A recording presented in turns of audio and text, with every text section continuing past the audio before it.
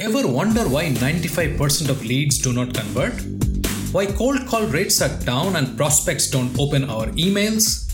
Why our responses of robocalls and implanting pixels to track user interaction, mostly without permission, is backfiring spectacularly? Well, that's what we intend to find out here in the Buyer Side Chat podcast. There are scores of podcasts about selling, but most miss the shift that has come upon the buying-selling process. The initiative has since moved from the supply to the demand side. The Buyer Side Chat, your podcast of record for B2B buying, talks to actual buyers, persons, not personas, in the quest to understand the real buyer's journey, their trials and tribulations, challenges and outcomes they're striving for. Welcome to the Buyer Side Chat. Thank you for your time and for joining us in this session. I have a favor to ask. While you continue to listen to the podcast, please leave a comment or rating at iTunes or wherever else you get your podcasts from. I personally look at each comment and will give you a shout out to each of you in our following episodes. It means a lot to hear from you. Just a quick intro to PitchLink. Typically, once the explainer video on your site is watched, the communication plan falls squarely on the visitor's court. Your prospect who took the trouble to find you via your search-optimized content or various digital marketing advertising now has landed on your website and watched your succinct explainer. She's interested in your product. What next? Now she has to navigate your website, go to various links to see product information, detailed demos, customer testimonials, and use cases. That's when she drops off. No one except the desperate has the patience. Build your story, line up all relevant information and collaterals, target it to each ICP and lead them to a cogent, near-personal narrative. Capture their data if you so desire, or lead them to your existing funnel to register, all with the public PitchLink feature. Want to know more? Sign up for a free one-on-one session. Now, on to our guest for today. Today we have with us James Meads, Managing Partner, James Meads Consulting, delivering real visible savings to procurement teams and manufacturing business leaders, specializing in FMCG, industrial manufacturing, and automotive industries. Sales have good data because they have fewer customers, fewer SKUs generally, and fewer people that touch that data. Procurement data is inherently bad in most organizations, and that if you ask a CPO, a chief procurement officer, what their biggest challenges are to digitize their function or to work more strategically, they will either say resource or data quality. James is a seasoned procurement professional who now helps mid-market companies with their procurement digitization strategies and works as an advisor to procurement technology startups on their product development and marketing strategies. He's also the host of the popular weekly show, the Procure Tech podcast, featuring all that is exciting and innovative in the digital procurement space. Let us dive right into this conversation with James Meads. James, welcome to the show. I'm delighted to have you here, and thank you for joining me in your afternoon. And I'm delighted to have you here. No, thank you, Sabanchan. It's a pleasure to be here. Looking forward to the interview, actually, just to dig into a few topics of sales versus procurement. So, let's jump in. Yes, absolutely. So before we do that, because I'm quite sure it's going to get intense, why don't you tell our listeners about your background in procurement and what is keeping you busy these days? Yes, I mean, I spent 18 years in the procurement space. So I spent 16 years in the corporate world, in the automotive industry, and then in the FMCG, fast-moving consumer goods industry. Started my career in the UK in automotive at Jaguar Land Rover, and then worked for a couple of tier one suppliers. Through one of those, that facilitated a move out to Germany, and I spent actually most of my professional career in Germany. I left the automotive industry and went to work in FMCG after the 2008-2009 recession. Realized I wanted to work in an industry that was a bit more recession proof. So I went to work for a company that makes toilet paper, because we all know that everyone needs that in a recession. And then, I stayed in that industry working for two different employers in that industry until I left the corporate world, which was at the end of 2018. The main pull factors for me in terms of setting myself up were really, I wanted to have location independence. I wanted to have lower cost of living and pay less tax ultimately, because they're the two biggest things we all spend our money on. Yeah. And I just grew a little bit tired of all of the administrative bureaucracy that I had to deal with in a category management role in the corporate world. You know, I felt like a very highly paid admin assistant, to be frank, and I probably spent about 50% of my time doing non-strategic work. And that's really what, I mean, I guess we'll talk about this a little bit later, but that's really what got me interested in the whole digital procurement space, understanding a little bit more about, you know, automation, better data, what can that drive, how can that create efficiencies with the use of things like AI and RPA to facilitate that. And that ultimately led me to the idea to start a podcast all about digital procurement technology called the ProcureTech Podcast. It's a weekly show. And that's really sort of at the center of what I'm sort of building and growing now after doing the necessary evil of doing some contract work to pay the bills. I'm sort of focusing for the next year on really growing that and being a little bit poorer while I do, in the typical startup founder ethos. Yeah, wonderful. This is interesting because I was speaking to, I was getting interviewed for a change in another podcast called the Sales Reinvented Podcast. And one of the things I mentioned there was that if sales folks have to stay relevant, and with the whole onslaught of AI and technology and all that, one of the thoughts that I have is they have to really excel in using technology. You cannot remain a salesperson for the next 10 years if you say, oh, I'm going to do human to human, and I'm not really good at using HubSpot or Salesforce or Marketo or what have you. That's not an option, according to me.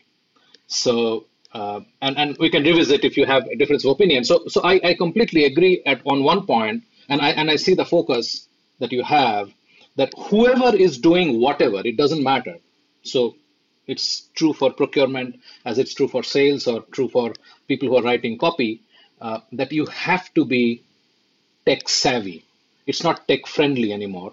You have to be tech savvy, because if you don't, people who are, because tech is going to evolve and will evolve in ways that you would not imagine.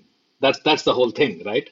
Yeah, I mean, I do agree with your general statement, but I also think that sales, certainly more than marketing, still needs to be a lot more human to human, in the sense that you may leverage AI, or you may leverage outsourcing to do cold prospecting, but for your A customers or for your warm leads, there still needs to be that human to human interaction. Because if I as a buyer don't like the salesperson or the key account manager, I'm going to do less business with him or her, you know, unless they've got a product or a USP that sort of blows that out of the water. So yeah, I do agree up to a point.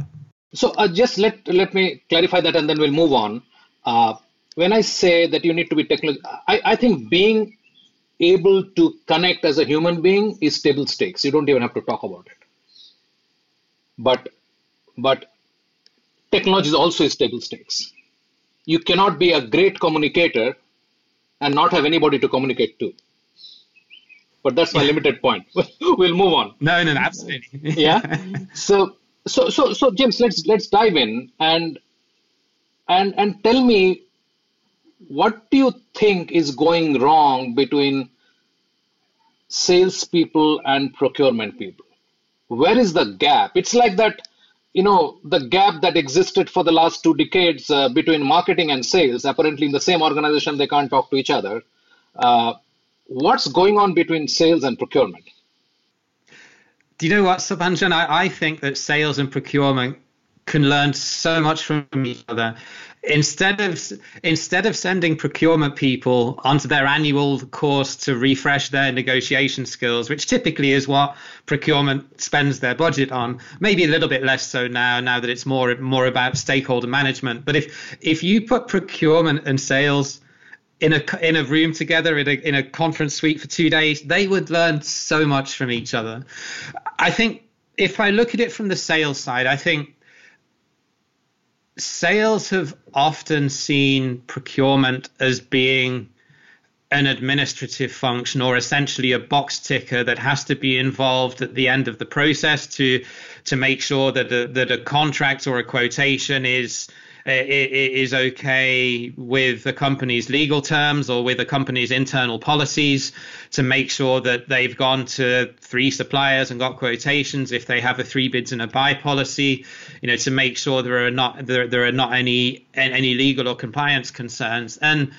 And while that may have been the case 10 to 15 years ago, or maybe still may be the case in some more old school businesses, I think if a salesperson doesn't realize that the worm is turning and procurement is becoming a highly strategic function, especially now when you look at all of the supply chain challenges and some of the initiatives that are now coming in terms of sustainability and risk and compliance, it may not be led entirely by procurement, but procurement is going to be actively involved in all of that. So what does that mean to a salesperson? Well, it means procurement is going to be involved in the decision-making process a lot earlier than perhaps they were historically. So instead of what's historically happened, where a stakeholder walks by the procurement department, puts a quote on the buyer's desk and says, "This is the guy I want to buy from. Can you negotiate 5% out of the quote and make sure that the terms are okay?" I would be surprised if that still happens in a few years' time, because compliance will, let's put the whole cost and negotiation thing to one side. Compliance requirements will prevent that from happening within most corporate organizations, certainly within most big corporate organizations. So I think the savvy salesperson needs to recognize that procurement is moving from being essentially an administrative box ticking function in many enterprises to being a lot more strategic. And, they already have been this way in sort of market leading innovative companies for quite a long time. But that is going to exponentially change and grow in other firms as well. So I think what a salesperson needs to realize is that the procurement person isn't their enemy, which they maybe think they are, because it's going to become, decision-making is going to become a lot less price-driven. And while procurement will still want to see price transparency to understand that you're not ripping them off, decisions holistically are going to involve a lot more stakeholders, and they're going to be much more around total cost of ownership and the triple bottom line, assuming that sustainability gains more of an agenda as well. So all of that points towards procurement being a lot more involved in the process a lot earlier on. And the classical relationship of someone wanting to go and buy something for a project and just dumping it on procurement's desk and saying, "We need an order today, otherwise we'll miss our timeline," ain't going to happen in future. Yeah, I totally agree. In fact, there are a lot of threads that come out of what you just said. I have been talking to lots of buyers, and when I say buyers, I don't necessarily mean the procurement head. I mean the CIO, the CTO, people who are actually owning the need, right? So right. Procurement traditionally was as you rightly said, this is what the vendor is quoting, I'm going to buy from him, do some negotiation, bring the price down, and see that we get it. And in the process, we have to sort of wrangle 2 more quotes from somebody else, figure it out, and do that necessary admin thing so that we check all the boxes, in your words, and let's go back and sort of buy from him or her, whatever. So I totally see that. At the same time, I also hear that the procurement department is also becoming subject matter experts as it's moving forward.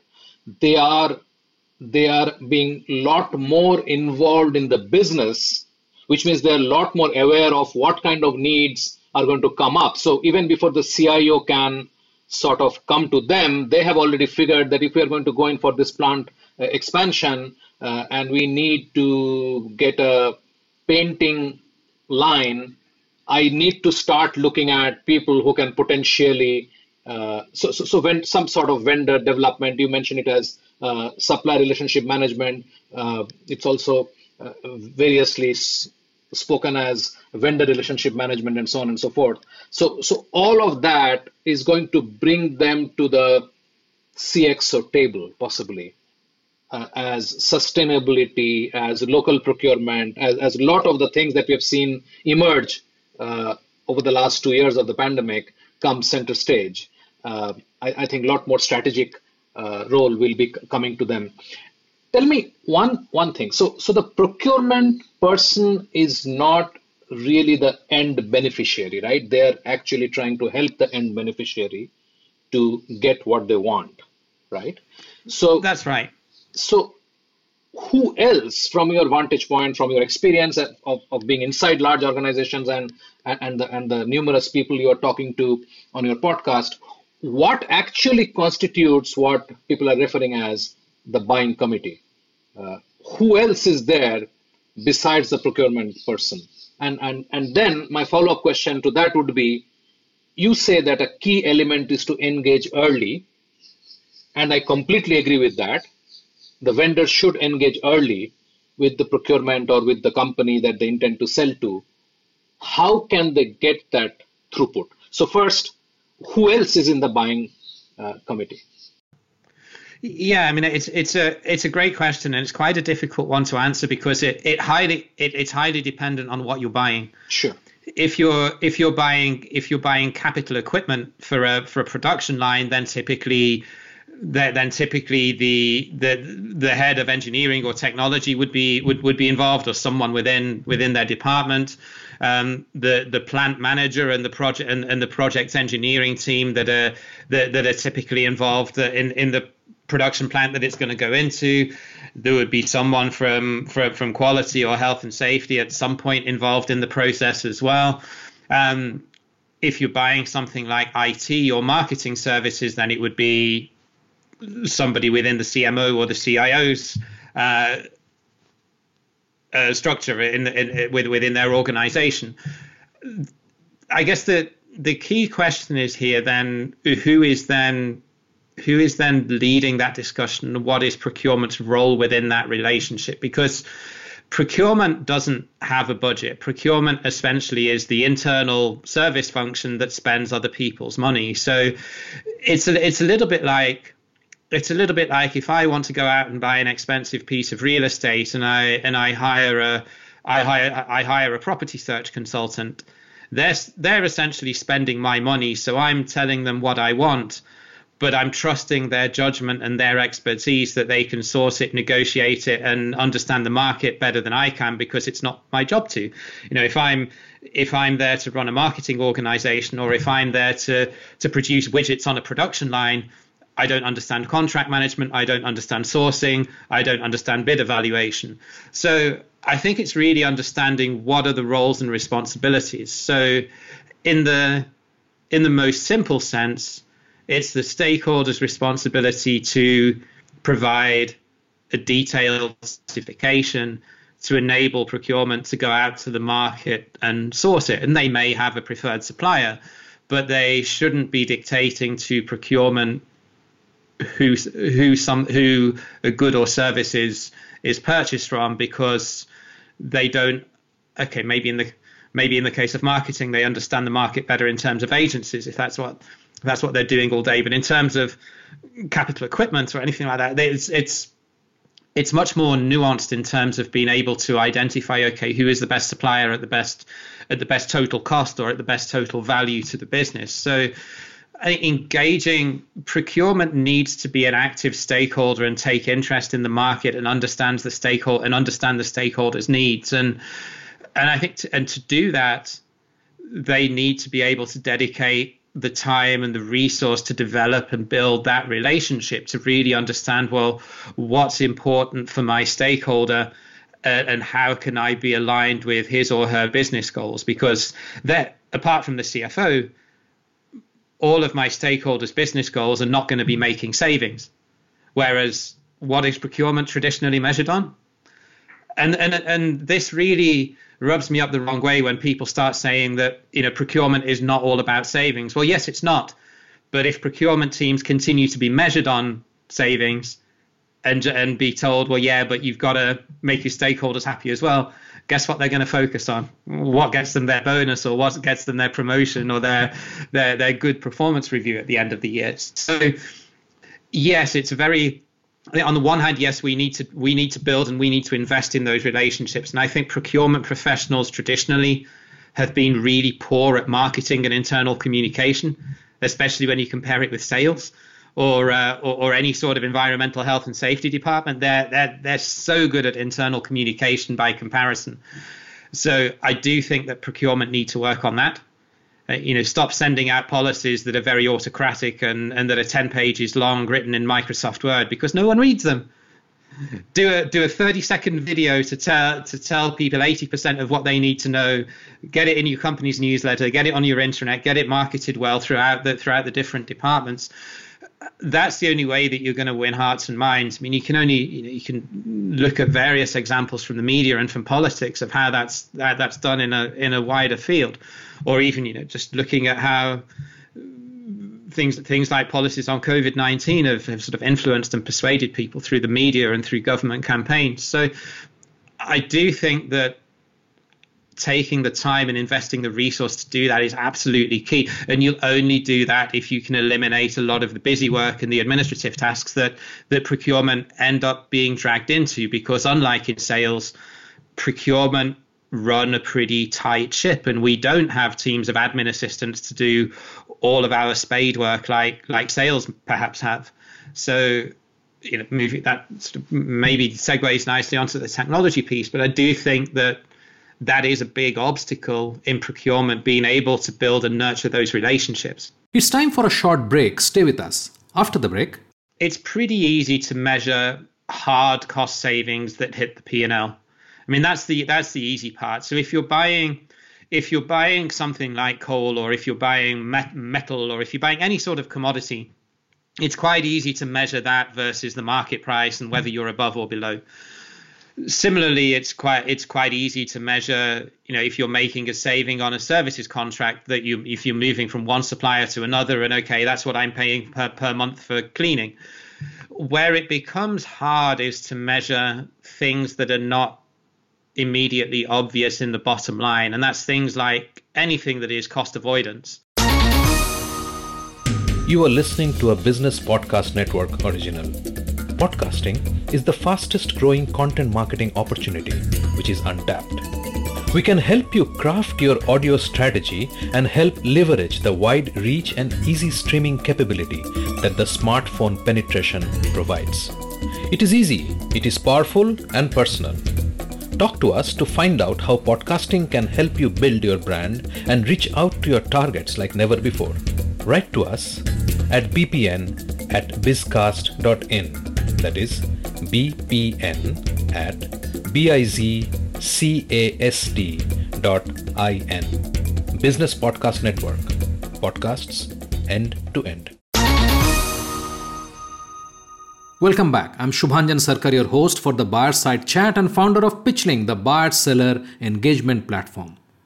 Let's dive right back into this episode from where we left it.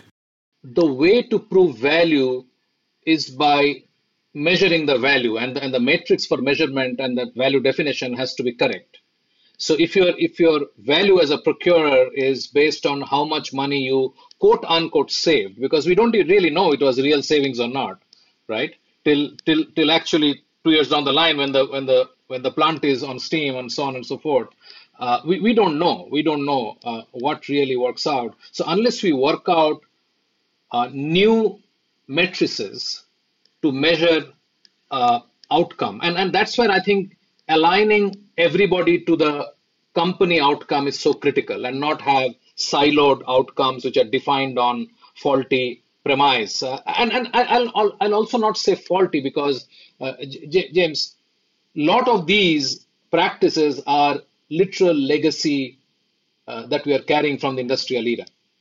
So if you're buying coal, and you can negotiate that for this 100 million tons of coal that you're buying, you have negotiated 2 cents less, and how much money you have saved. It's very, very transparent, because the coal is coal, and okay, I know it's not, but you get the drift. But the point is, when you are saying I'm going to do a ERP implementation, which is in turn going to do 20 other things for your outcome for the company. And if your focus is on saving money, maybe they don't gel together. No, yeah, I would agree with that. I mean, it's pretty easy to measure hard cost savings that hit the P&L. I mean, that's the easy part. So if you're buying something like coal, or if you're buying metal, or if you're buying any sort of commodity, it's quite easy to measure that versus the market price and whether you're above or below. Similarly, it's quite easy to measure, if you're making a saving on a services contract, that if you're moving from one supplier to another, and okay, that's what I'm paying per month for cleaning. Where it becomes hard is to measure things that are not immediately obvious in the bottom line, and that's things like anything that is cost avoidance, or anything that is difficult to measure in the P&L. So if you're saving man hours on the production line through perhaps paying more for a spare part that doesn't have to be replaced so often, it's more difficult to measure that, unless you've got very consistent consumption from one year to the next, which usually you don't have.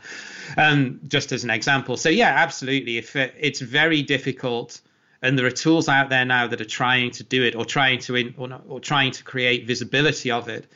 But a huge part of what procurement does day in and day out is price increase avoidance and cost avoidance, and that doesn't get recognized by a typical CFO because it's not something that's immediately visible on the bottom line. But if they turned around tomorrow and said, we're not going to spend any more time and resource on these activities because we don't get recognized for it, the business would pretty soon notice the financial impact of that not happening. Very true. So tell me a bit about how sales folks can engage with procurement early, because I think that's a theme. I mean, for example, if you're getting intent data and figuring out James is out there buying whatever or looking for whatever, that means 5 other competitors also have the same data, access to the same data. And you have potentially finished 70-80% of your journey in terms of you pretty much know who you want to buy from and why you want to buy from that organization and so on. It's very late in the journey. So engage early. Engage early is the mantra, right? But if I ask, how do you engage early? I'm a vendor and you are a potential procurement person who is going to get some requirement from somebody else inside the organization and say, oh, I need this, please go and buy it. How do you engage early?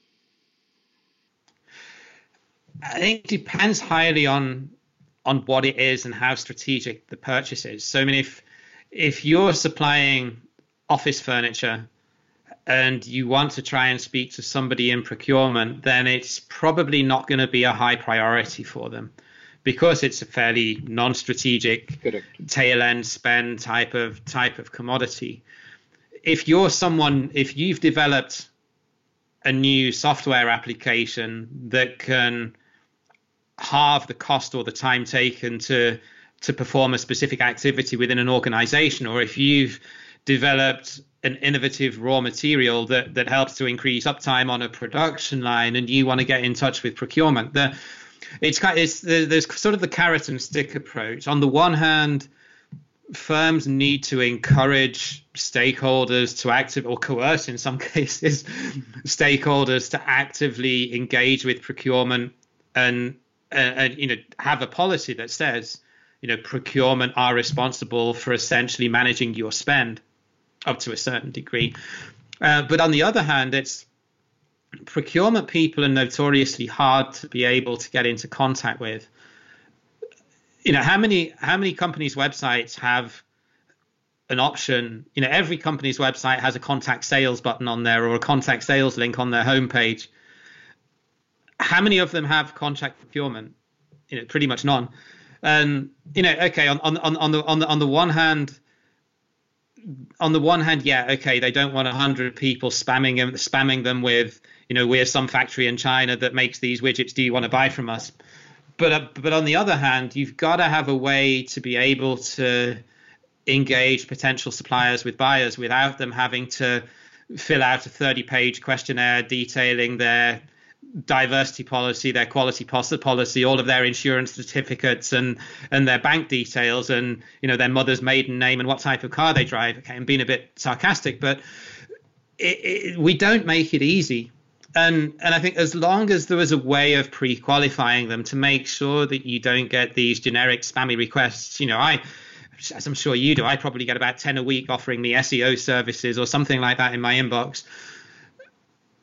As long as you've got that in place, we have to make it easier to approach and engage us as procurement professionals. And I don't think we cover ourselves in glory at the moment by how hard we make it for potential suppliers to contact us. So yes, we need to pre-qualify them to avoid us just getting overwhelmed with spam, but there has to be a more user-friendly way to do it now, because not every supplier is going to have the interest or the will to jump through all of the bureaucratic hoops to see if they fit to being a vendor, without at least having a conversation beforehand to ascertain, what's the likelihood of me doing business with this company. Very true, and that brings us to your favorite piece, which is how is digital procurement technology and AI going to actually impact this? I think if we're talking purely around sourcing or awareness of what suppliers are out there in the marketplace, there are tools out there now that can search the market and that can come up with potential vendors, both internally within an existing company's vendor base and externally based on the criteria that you put in, just to answer that specific example. But in the wider, more holistic sense, it will do a number of things that will facilitate that whole process being easier. It will free up buyers' time because it will automate or eliminate a lot of repetitive tasks that buyers are currently having to do manually. So it will remove a lot of the day-to-day firefighting and administrative transactional work that procurement teams are doing, which should then in turn free up more time. I mean, okay, yes, the buyer in question then has to have the right skills to be able to think a bit more strategically, and that's another question. How will that impact how procurement teams look, or maybe how big organizations interact with BPOs at the moment that are doing some of this more lower end work. It will improve the quality of data that procurement has around us. Sales have good data because they have fewer customers, fewer SKUs generally, and fewer people that touch that data.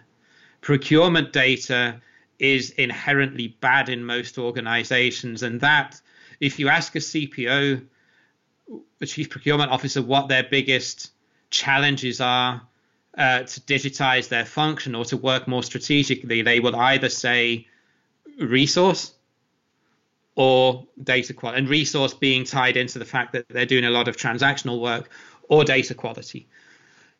If you can use AI to cleanse master data, and it will still need a human touch, even if you talk to these companies that sell this, they will admit that you can only do it to about sort of 50-60% accuracy, but it will take away a lot of the day-to-day work, and with a lot of data analysis as well, like RFPs.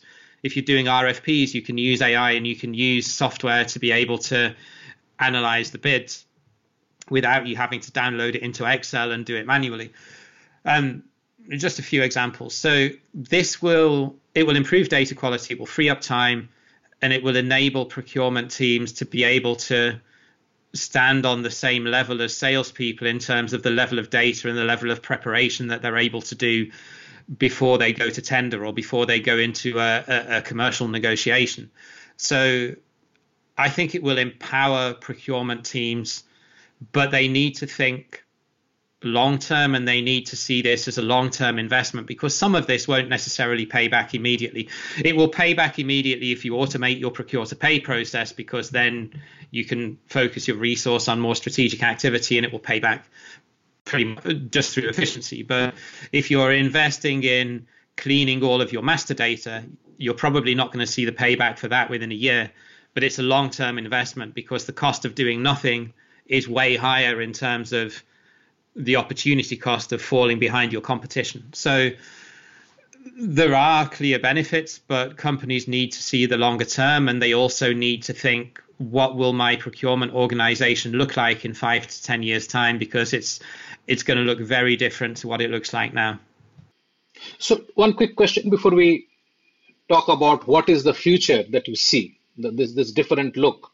What is that look that you're talking about? So quick question is, when you talk of data, are you talking of internal data which is related to usage and activity of the organization, or are you talking of external data which is related to the vendor? Mainly internal data, but the external data is an interesting one. I can touch briefly on that, but I'm talking mainly material master data and vendor master data is notoriously poor within procurement, because a typical organization will have more suppliers than they do customers, and procurement teams don't, for the most part, own or control or maintain a vast proportion of that data. If you look at the typical Pareto analysis, 20% of your supply base will represent 80% of your spend, and they're typically the vendors that are managed by procurement. But then you've got this big long tail that if they've changed their bank accounts or changed their address or changed their VAT number, you're going to get invoice issues, because if I got a euro for every time accounts payable lost an invoice, I'd be a very rich person. If there's one organization that you should send a crack lean team into to look at how many invoices get lost, send them into accounts payable. I'm not joking. So that creates a lot of busy work in procurement, because when the vendor doesn't get paid, they don't call accounts, because typically they don't respond. They call the buyer because he or she is the one that can do something about it ultimately. True. Let's talk about this procurement organization of the future. What do you see 5-7 years down the line? I see, and this is perhaps maybe 10 years down the line, but when you consider, even now we're still talking about the early adopters that are doing this, but I see most transactional procurement roles will be eliminated, because they will be automated to the large extent. You will need a human to supervise the work and to sanity check what's going on, but the model now of outsourcing transactional BPO in Latin America or India or Eastern Europe to do a lot of the grunt work, that will go. So I think the operating model of BPOs will change enormously over the next few years. There will be a lot more space for data analysts and data scientists in procurement, and I think there will be a team of data analysts and data scientists and programmers that will report directly into a procurement organization, because if you're using AI, AI can't think for itself. You program it to do something that you want it to do. So you will need people that understand those algorithms and that can interpret what it's spitting out. So you will need programmers and data scientists together with skilled procurement professionals to be able to understand what the AI is outputting, because a programmer can't really understand whether that data is garbage, but he has the skills to be able to program it to do what the procurement professional wants it to do. So I think that will be a significant change. I think there will be much more focus on, and this is something that I find quite technocratic and quite boring, but there will be a lot more focus on compliance and governance. Yeah. Through necessity, through the world that we live in. Things like cybersecurity and sustainability and corporate social responsibility, that will become much more of a thing. I also believe that pure play procurement professionals, with maybe 15, 20 years category management expertise, while that will be a key skill, I don't think that will make up the core of procurement teams. So you will need people in procurement that have that knowledge, so as they can garner the respect of the stakeholders that they're dealing with and that they're building relationships with. But I also think that procurement as a function will focus much more on marketing and internal communication to be able to get their message heard, because sales and, like I say, environmental health and safety have been brilliant at this over the years. And I think procurement have been absolutely rubbish at it, if I'm honest. We don't really sell what we do. And I think part of that is, you touched on it a little bit before, I think part of it is because we've reported such spurious numbers as savings that we lost a lot of credibility in doing so. And I think we need to win that back.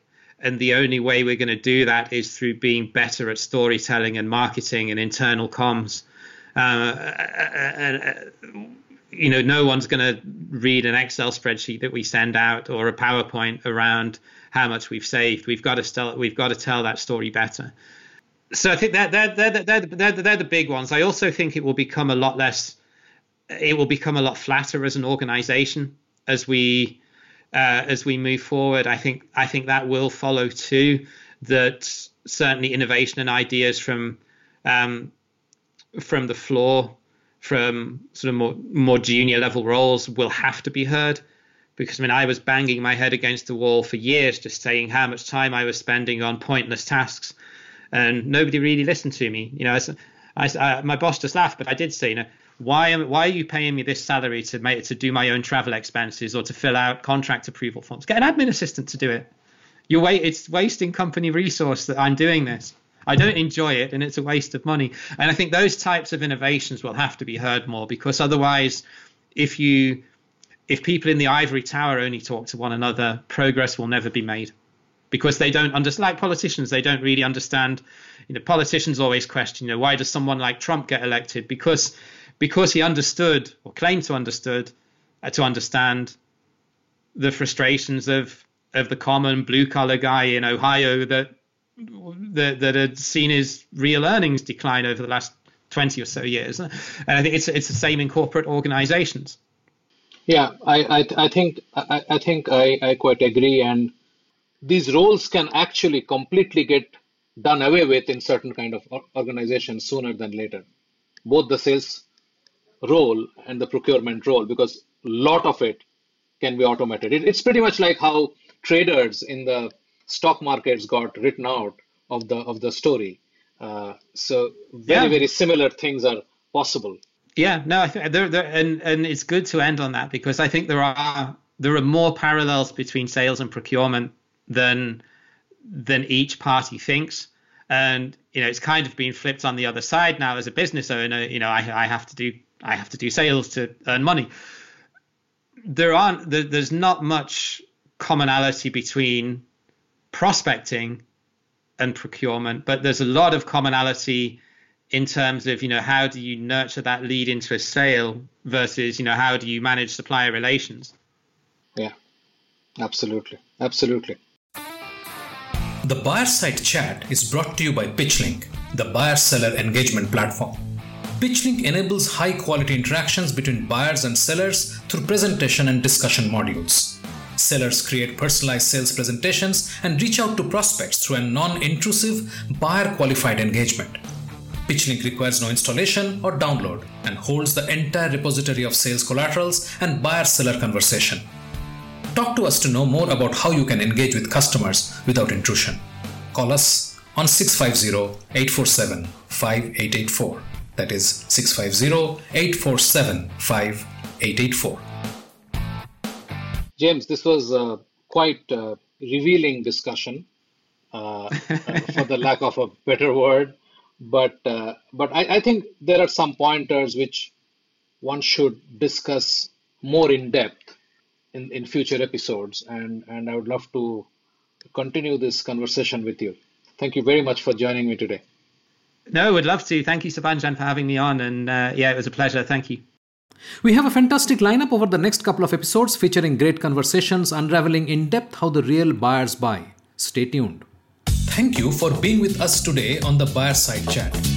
This is the podcast of record for the buyer side journey.